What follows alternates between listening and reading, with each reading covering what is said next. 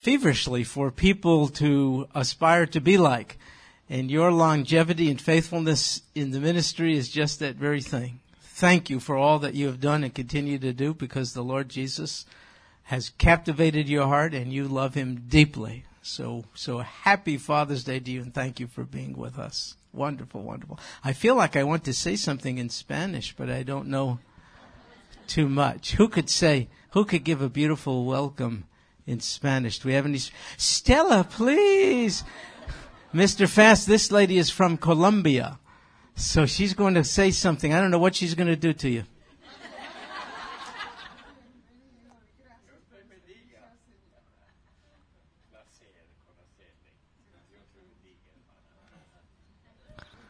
Wow, that was beautiful. They spoke in tongues, and let me translate for you.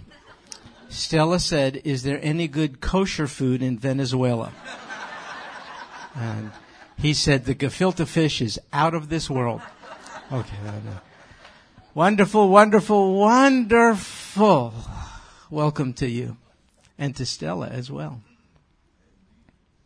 So it's Father's Day. I'm glad you're here. Do you know some choose to stay back on Father's Day? I can understand, because it's not a celebratory day for all folks. These days of celebration sometimes accentuate some deep hurt in the lives of many. We have to be honest about it. Some dads are estranged from their children. Hearts have been hurt and broken. Some long to be dads and have not been able to. Some are perhaps this Father's Day without their dad for the first time. Some are in households where you, the single mom, are raising children in the absence of a dad. Many, many, many things. I understand that. So what do you do on a day like this? Do you grin and bear it? No. You grin. And you bear up under it, because you think of an ultimate reality. And this is it. 1 John 3:1. See how great a love the Father, that's the word, the Father has bestowed upon us, that we should be called children of God. You take the hurt, you don't deny it, that would be foolish. And you let it give impetus to thanksgiving, because you say, but I have a heavenly Father, an Abba Father, who will not let me go. Everything else notwithstanding, I'm in a familial relationship with him, the likes of which I've never had. I'm like a child to a father. Now I think of this other passage, words uttered by the psalmist. He said, though my father and my mother may forsake me, the Lord will take me up. Wow. What a profound rejection message from significant others, a father, a mother. Sadly, it happens. David said, though this may happen, yet the Lord will take me up. So what do you do on this Father's Day? You rejoice. If through the Lord Jesus, his Father has become your Father. Because now you're in his family and he's the dad perhaps you never had. He's the dad who affirms. He's the dad who loves. He's the dad who cheers for you. He does not criticize you. He's the dad who has cast all your sins behind his back. He doesn't parade them before you. He's the dad who says, I'll never let you go. I'll never leave you or forsake you. He's the dad who is the balm for all sense of rejection, abandonment, exploitation, and abuse perhaps you may have experienced. He's the God who says, no, come to me. I'll give you rest. So take this Father's Day, translate it. It's a mind thing, isn't it? You could let it bring you down, or you could let it bring you up. Abba. Think about the creator of the universe. He's transcendent deity. He knows you as his kid, and you can call him Papa and Daddy. You have as much reason to celebrate today as those of you who later today will have wonderful times with wholesome, harmonious family relationships. Mazel tov. Congratulations to you. But that's not everybody. And so for the rest, whose day is a challenging one, just let it usher you into the presence of Almighty God, who considers you to be his son or his daughter through Christ Jesus. You know, when you are saved, of course, the primary issue is to be saved from sin, its penalty and power over us. But the Savior saves us from a lot of stuff. He saves us from hopelessness on a day such as this. He saves us from hurt, which leaves us without hope. He saves us from alienation, and he saves us from the feeling that we don't belong, that we don't matter, that we don't count. He saves us from all of those things as well. So I hope you know him as Savior in all those respects as well. And if you do, I don't know if it's going to be a happy Father's Day, but it can be a joyous Father's Day. See, the two are different, are they not? You're entitled to wounds for sure. But be joyous, because he's with you in the hurt and will never, ever, ever let you go. He is the perfect dad, frankly, none of us have ever had. Well, all right, let's close and go home and get a bite to eat. No, we are in Jeremiah, dear friends. Today, Jeremiah chapter 9. Let me invite your attention to it.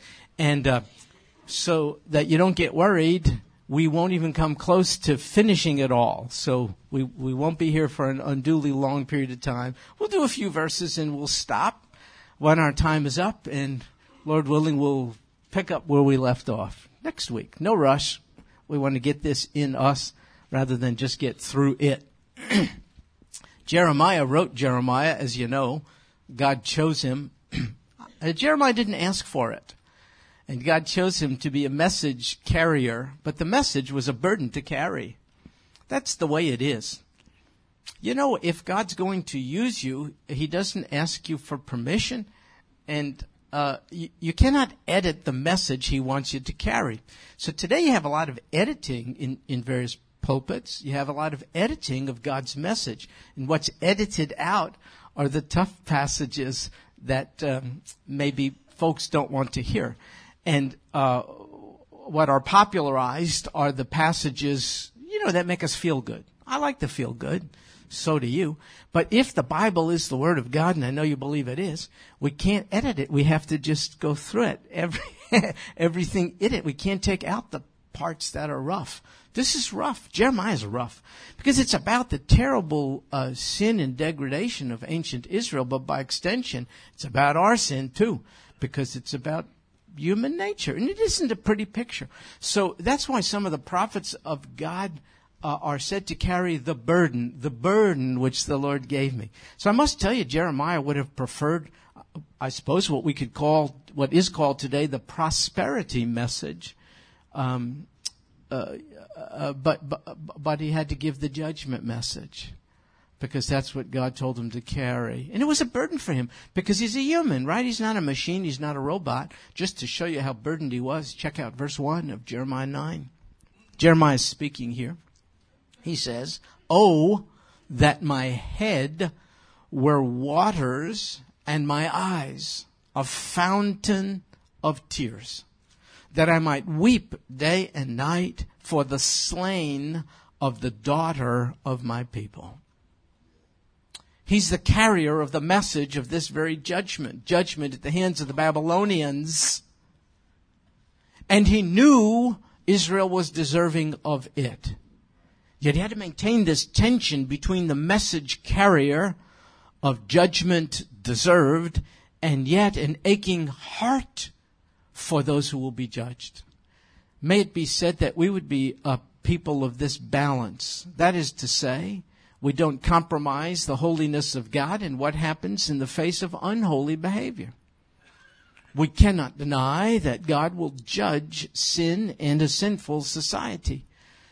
But we ought not harden ourselves to the society. I hope God gives us a softened, weeping heart. Because of texts like this, Jeremiah was given the description, the weeping prophet. See, he metaphorically says, I wish my whole head was H2O, not solid, just liquid, so that it would constantly be a fountain. My eyes would be a constant, unending, continuous fountain of tears, because that's just the extent to which I'm grieving. I'm grieving what's happening in my day, in my people, in my world. So too you and I need to grieve. Yes, there's a place, I suppose, for a righteous kind of indignation. I understand that. But that's the tension we have to maintain. But don't be so hardened that we become unable to weep over what's happening even in our own day.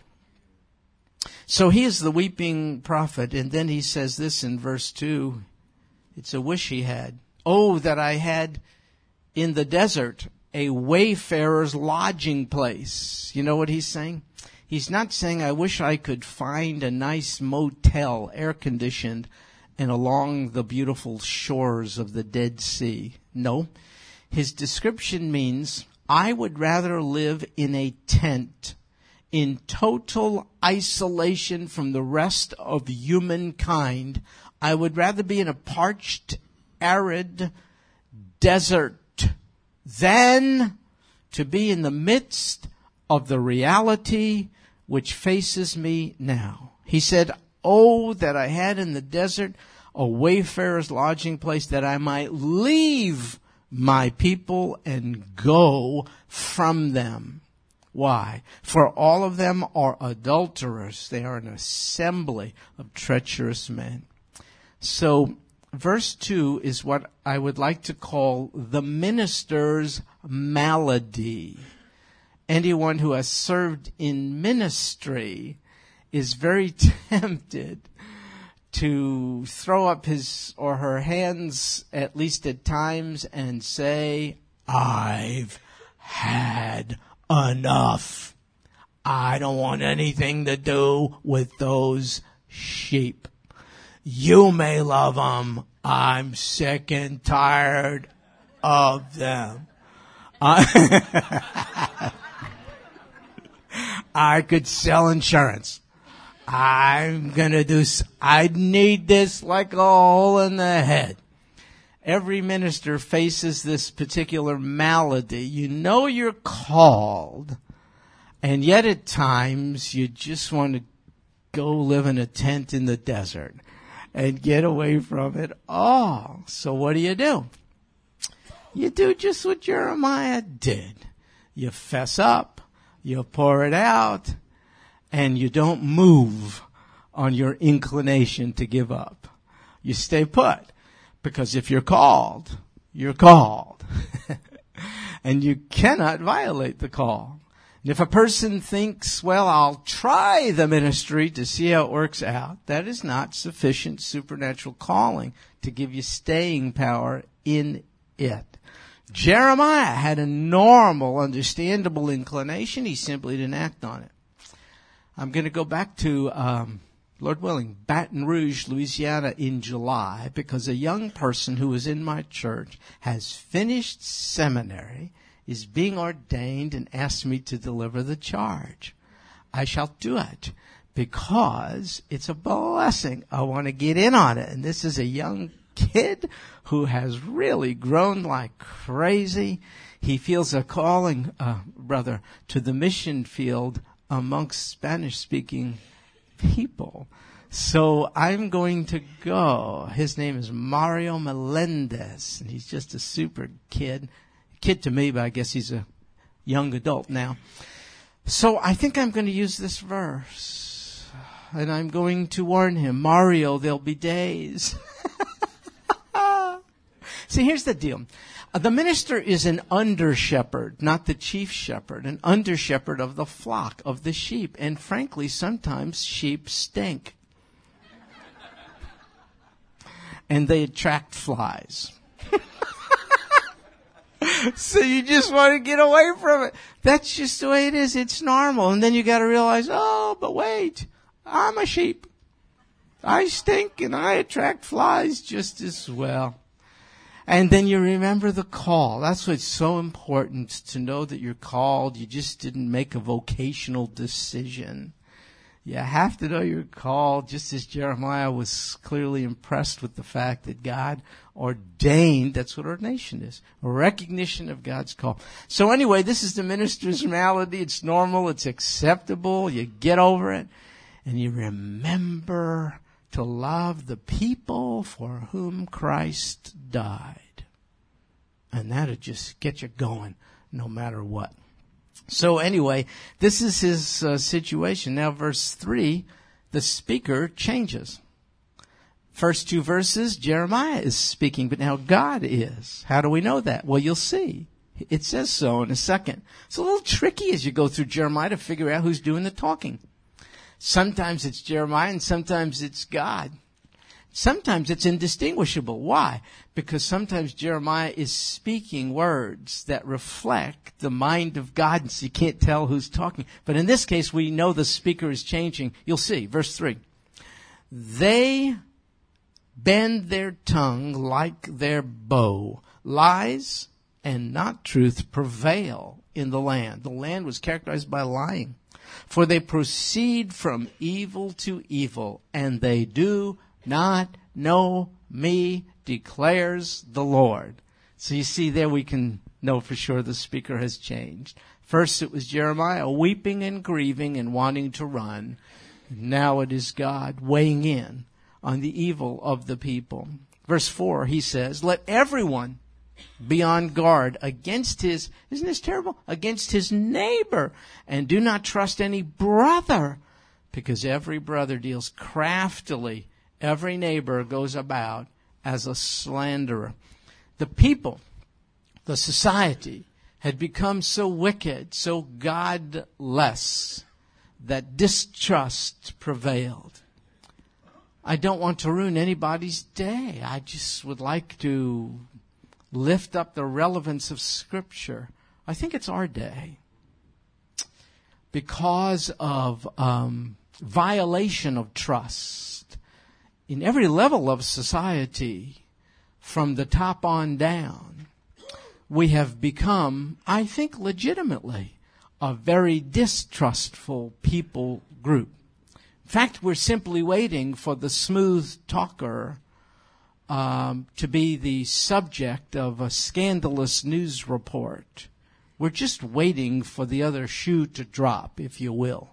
This seems to be prevalent, that those who seek to win our trust and get it, violate it, whether it be politicians, clergy, authority figures, neighbors, even family members.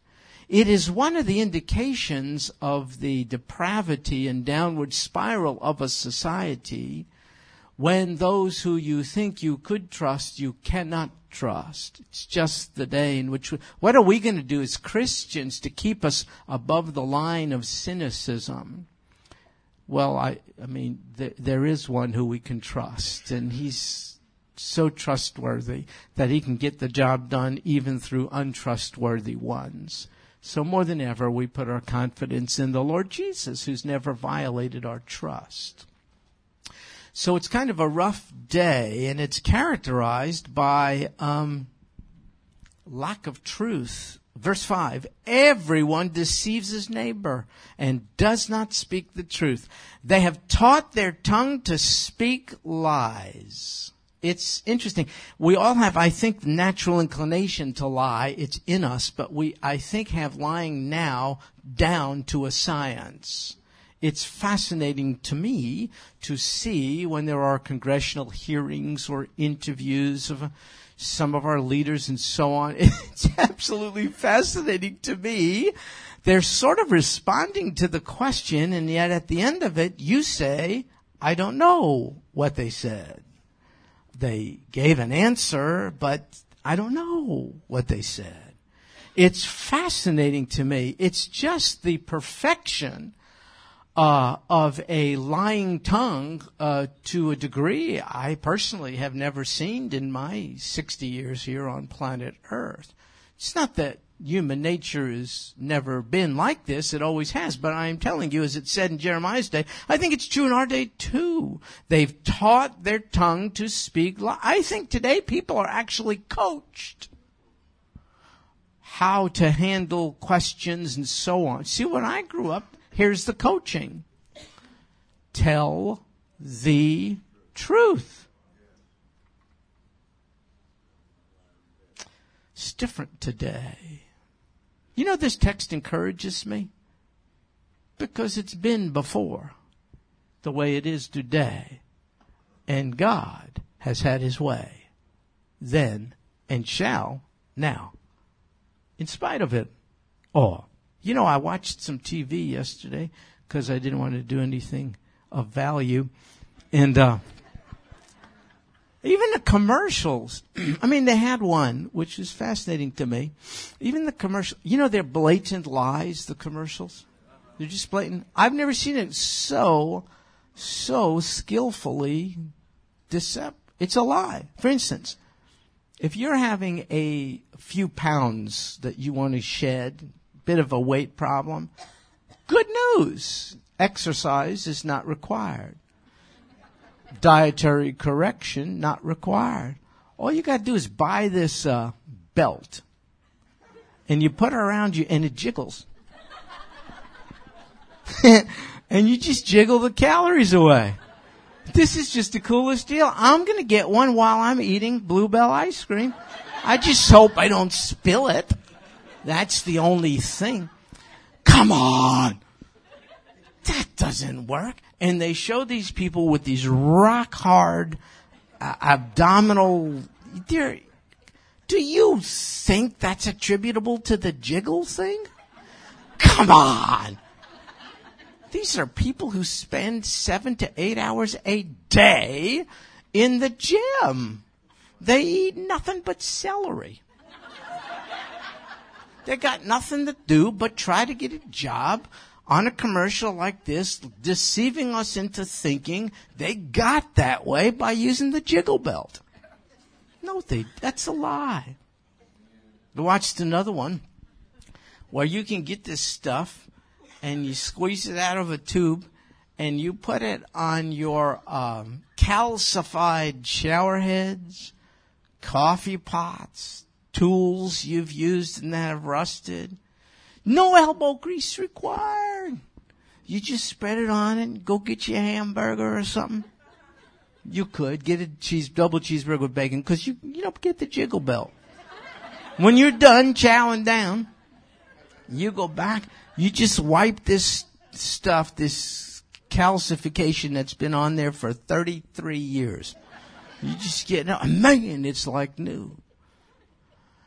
No, it isn't. That's a stinking lie. Well, they got another product. Good night. If you want to hang your car on the wall of your living room, all it takes is one little strip of this magic. I mean, it'll hold your car.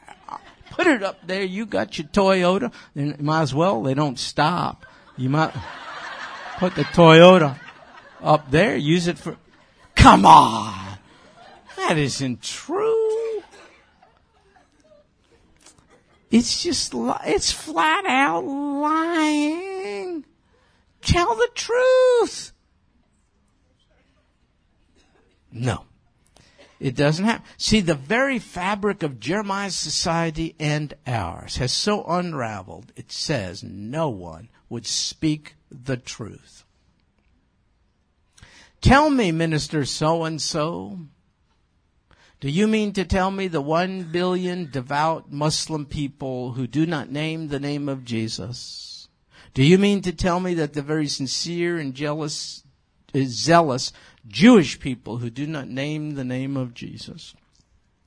Do you mean to tell me that moral, ethical, religious people of many stripes who merely do not name the name of Jesus will be destined to hell?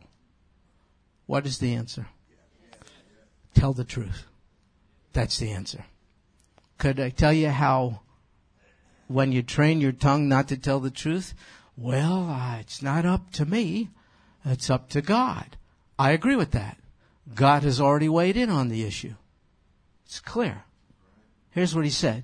And there is salvation in no other name that has been named under heaven by which we must be saved. It's the name Jesus Christ. Got a problem? Take it up with God. I didn't write that. You see, so we're just, I don't want to lose my constituency, so I'll play. Tell the truth.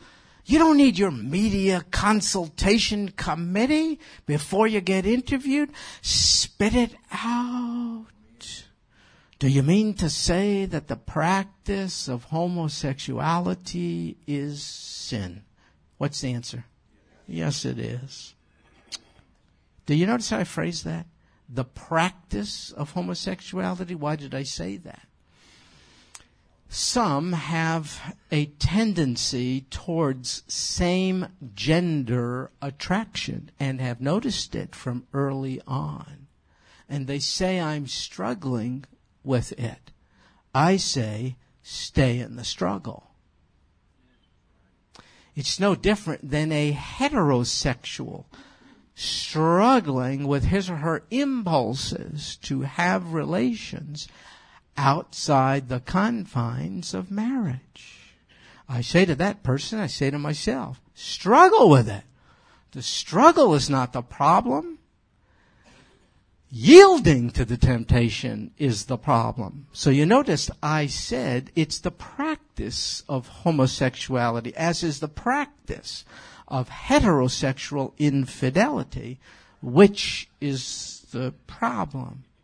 You know, it's being considered as a hate crime if you speak out against the acceptability of homosexuality and same-gender marriage. You know, that's an easy one for me to deal with. Look, same-sex marriage. Contradiction in terms. Because marriage, by definition, now if you're talking to me, are you in favor of same-sex civil union or something? We can have a discussion. But there is no such thing as same-gender marriage. There's no such, it's an oxymoron. Boom, it's... So, Laura Bush is wrong. Speak the truth, Charlie, right? Speak the truth. Thy word is truth. God's word is truth. Abortion. Right or wrong in God's eyes? Speak the truth. I didn't say harm, hurt, be hatefully predisposed towards ladies who have had an abortion. I did not say that. I said minister, embrace, help them to be embraced by the forgiving one. Help them to know where their baby is now. The Bible speaks to it. I didn't say that. One has been crucified for all of our sins. On the other hand, we cannot give in to political correctness. We have to speak the truth. It didn't happen in Jeremiah's day. It's not happening in our day. So God goes on to say, verse 6, your dwelling is in the midst of deceit. Through deceit, they refuse to know me, declares the Lord. I make a dogmatic statement, but I think it's true. Ignorance of God is always willful ignorance of God. Always willful ignorance of God. I think there's a basis for that. It's a dogmatic statement, but I think it's true. Ignorance of God is always willful. How can it be otherwise? How could it be that a just God would judge someone for not knowing him through no fault of their own? No, he's the God of revelation. But wait, masses of people have not heard the name of Jesus. Wait. But there's another category of God's revelation to humankind. Romans 1 speaks about it, as do other passages. It's called general revelation. Why? Because it's available generally. Two sources of general revelation. I've shared this, but it bears repeating. One, creation. You know what David, the psalmist, said one time? He was out there at night watching the sheep. He had nothing to do. He's playing the flute, the harp, whatever he played. He looked up. You know what he said? When I consider your heavens, the work of your fingers, the moon and the stars, which you have ordained, what is man that you take thought of him? I want to know how you explain the brilliant systematization and design of creation order without making recourse to a designer. Creation, the evidence of a creator, design, the evidence of a designer, is available generally to all people. Second source of general revelation. That's on the outside. Here's one on the inside. Conscience. Nobody needs a Baptist preacher to tell them when they're doing right or wrong. That's why the thief does not announce his coming in advance. He knows it's wrong, therefore wants to be there when you're absent from the premises generally. Nobody has to preach, thou shalt not steal. Nobody who steals publicizes it in advance. Everybody knows. You know what that means? Implanted in each of us is a morality which is evidence of the moral character of the God who made us. So, two sources of revelation. Conscience on the inside, creation on the outside. What happens when you respond right to those sources of general revelation? That's it. Who said that, Billy? Way to go. And Billy, I appreciate the fact that you feel so comfortable. You just scream things out. You don't raise your hand. You don't do anything. Well, Billy, have your way. I feel like I'm just at home with my Jewish relatives.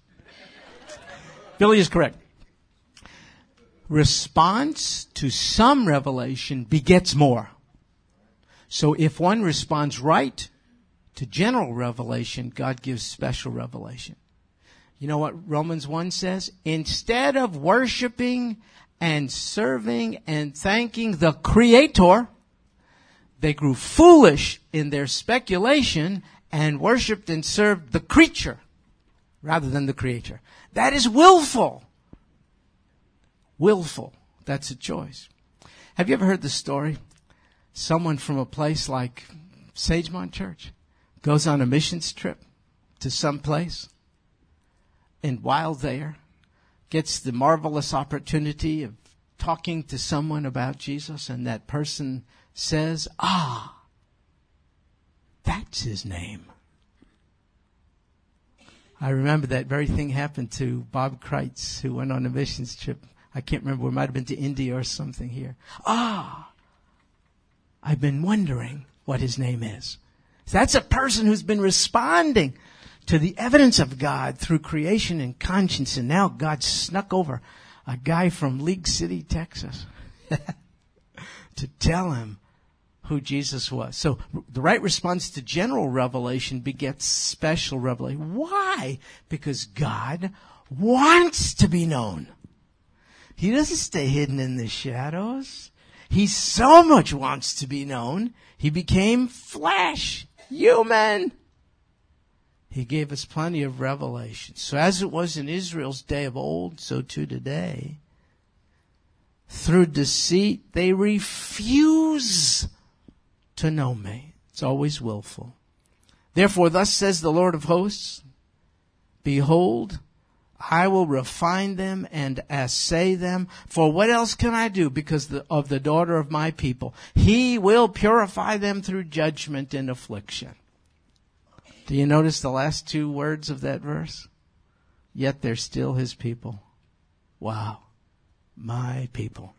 Has God forsaken his people, says Paul? May it never be. No. Verse 8, their tongue is a deadly arrow. It speaks deceit. With his mouth, one speaks peace to his neighbor, but inwardly he sets an ambush for him. And now this rhetorical question, which God puts out. Look, Shall I not punish them for these things, declares the Lord? On a nation such as this, shall I not avenge myself? What would you say if God put those questions to us today with reference to our nation? How would you answer? If you're honest and spoke the truth, you would say, O thou righteous judge, we deserve your judgment. You would say, judge us that we might repent and turn to you. And folks, I speak to you as a citizen of this land. I'm not looking for a better deal. I'm not going anywhere. But I have to tell you, I believe judgment is upon us. And Charlie is right in what he just said. He said, I hope so. And I'll tell you why he's right. It's not to be vicious or punitive. I know that man's heart. Charlie, what's going to bring us to the end of ourselves and to the beginning of new life in Christ, but an emptying of self we are not volunteering for. No, we are seeking to fill ourselves up with self-promotion and pride and sufficiency. It cannot work. We are just about on the verge of succeeding, of extracting God from the formula of life, and we are failing miserably because of it. This is not due to any particular political party. I think that's stopping short. I think it's due to us. Look, God created the world in the power of His Word. When He finished, like an artist admiring his work, He took a step back and pronounced these words. He said, it is very good. In Hebrew, tov ma'od. Tov means good. Ma'od means to the max. What I made is not just good. It's strikingly good. Well, folks, we made it bad. We are not good. We entered into a pristine, flawless, sin-free environment. We filled it with sin and corrupted it. We're seeing what life lived independent of God will be like. So He could ask the same question on a nation such as this. Shall I not avenge myself? Environmentalists scream about how we are mistreating Mother Nature. Perhaps there's a basis to what they're saying, but it's a distraction from the truth. I think the Father is screaming how you have polluted the very good world I made for you to dwell in. And it's pollution on the inside of you. Don't blame it on the atmosphere. Look, I'm not pointing the finger. I'm just a sinner saved by grace. Sadly, however, we just read the news of the Gores, the demise of their marriage. Former Vice President Al and wife Tipper Gore. After 40 years, no one should rejoice. No one should have disdain, but for the grace of God. But I just want to make a point. It appears possibly that there has been an affair of an ongoing nature between the vice president and somebody else's wife. Here's my point. Again, not to harden, how could he? He is me. I is he. We're all made out of the same cloth, for all have sinned and fallen short of the glory of God. So that's not my point in bringing this up. My point is this. This man has been on the forefront of the environmental movement, even to such extent that he was the recipient of the Nobel Prize for it. Can you see how he's allowed himself to be distracted from the real problem? The problem is within him. And instead of acknowledging it, it's so hard to do so, and submitting to a Savior, it's better to say our number one problem is climate change. No, it isn't. Our number one problem is not the melting Arctic polar ice caps. No. Our number one problem is me, you. For the very thing I want to do, I don't do. What I don't want to do, that I do. I have a problem. It's sin within me. So environmentalism, not good stewardship of the earth, that's a good thing. But the ism of environmentalism is a religion which has simply said, you're okay. It's what's outside of you that needs a renovation. And will even award the person who writes a book about it with a Nobel Prize. You see? Oh, no. The number one problem is alienation from the God who created a very good world in which we have putrefied through our sin to such an extent that God says, and we'll close with this, verse 10, for the mountains I will take up a weeping. Remember now, God is still the one speaking. At the beginning, we saw Jeremiah weeping, and now, can you imagine it? Jeremiah's God is weeping as well.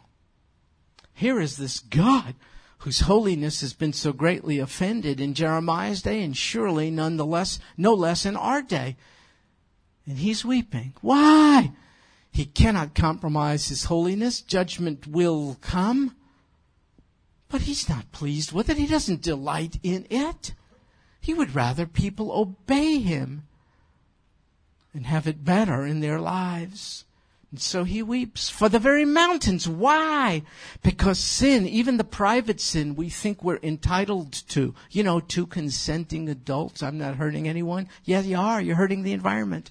Sin has such a corrupting effect. Even the mountains are affected to such an extent that God weeps. He's saying, I know there's a problem with the environment outside, but it's because it's been infected by your polluted environment on the inside. And God weeps over that. And he says, I weep for the pastures of the wilderness, a dirge, because they are laid waste so that no one passes through. And the lowing of the cattle is not heard. Both the birds of the sky, beasts of the field, they are gone. Folks, the judgment which I think is befalling our nation, that is to say, all manner of things happening which we cannot fix, even something like an oil spill in the Gulf. As immense as it is, it's small when you think of all manner of things. When you think of the economy and the debt load our nation carries. Whoa. When you think of breakdown in our culture with regard to morality, when you think of crime of a senseless kind, when you think of the flaws of the educational system, not the fault of teachers who try so hard, I didn't say that. When you think of the breakdown of the family, when you think of the legitimization of abortion and things like that, when you think of the rising acceptability of the homosexual lifestyle, will not God judge those things? Should he not judge those things? Isn't it good? In Jeremiah's day, the people were judged. Many slaughtered, many carried into bondage, and then later, after 70 years of captivity, many returned to rebuild. I think that will happen. There will be a turning to God by some, but first there has to be the emptying of self-confidence. Later in the text, maybe we'll get there next week,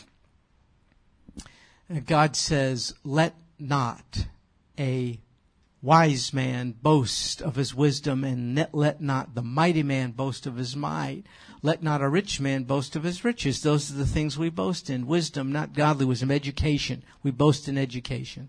as if that's the answer to what's going on the inside. Secondly, we boast in might. So we got power mongers in Washington, D.C. and across the world dividing up things for their own self-aggrandizement. So education and then wealth. An interesting distribution of wealth today, where some seem not to have enough of it while others have so little of it. Such a disproportionate, displeasing to God, I'm sure, distribution of wealth. Anyway, my point is this. That's what we boast in, but God says, no, if you're going to boast in this, that you know me.